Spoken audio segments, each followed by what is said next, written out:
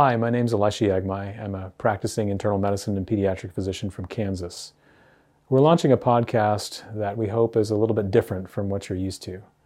Our goal is to try to show you what really goes on in the world of healthcare.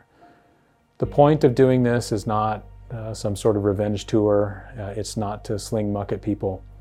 We want you, the non-medical public, to understand what is actually happening with the healthcare that's being delivered to you in your own country. A lot of the debate that's going on right now centers around who pays for healthcare, right? Should it be the government that pays? Should it be an insurance company or an employer that pays? But there's not enough discussion going on about what you actually get for the money that you're spending and the many, many ways in which it can and should be better than it is.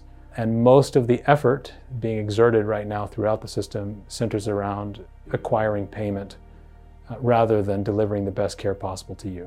And I think you'll find that there's an enormous amount of frustration throughout the entire healthcare delivery population because we all know collectively that in general we are not doing the best possible work we could do. We are not working on behalf of you. We're working on behalf of a variety of incentives that could best be described as perverse.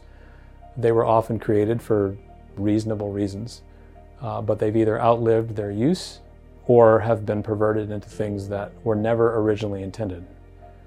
So if you'll stick with us over all these episodes, we will try to get into the mud on this. We'll start off with my personal experience so you can understand where I'm coming from and why any of this matters from my perspective, and then we will branch out into the perspective of a bunch of other people that also have their own important stories to share. We've called this podcast, Dear Healthcare, It's You. And the reason for that is because the motivation for this really is love. And what I mean by that is healthcare should be better than it is. And it's very frustrating for those of us that deliver it to see that it is much worse than it should be. So we're going to bring out a lot of things that many people are not going to be comfortable being brought into the light, but the purpose is to try to make the whole thing better. My experience is that I've worked in 29 hospitals across 3 different states. I've delivered care at every level, from the outpatient clinic to the ER, urgent care, ICU, hospital, all of these places.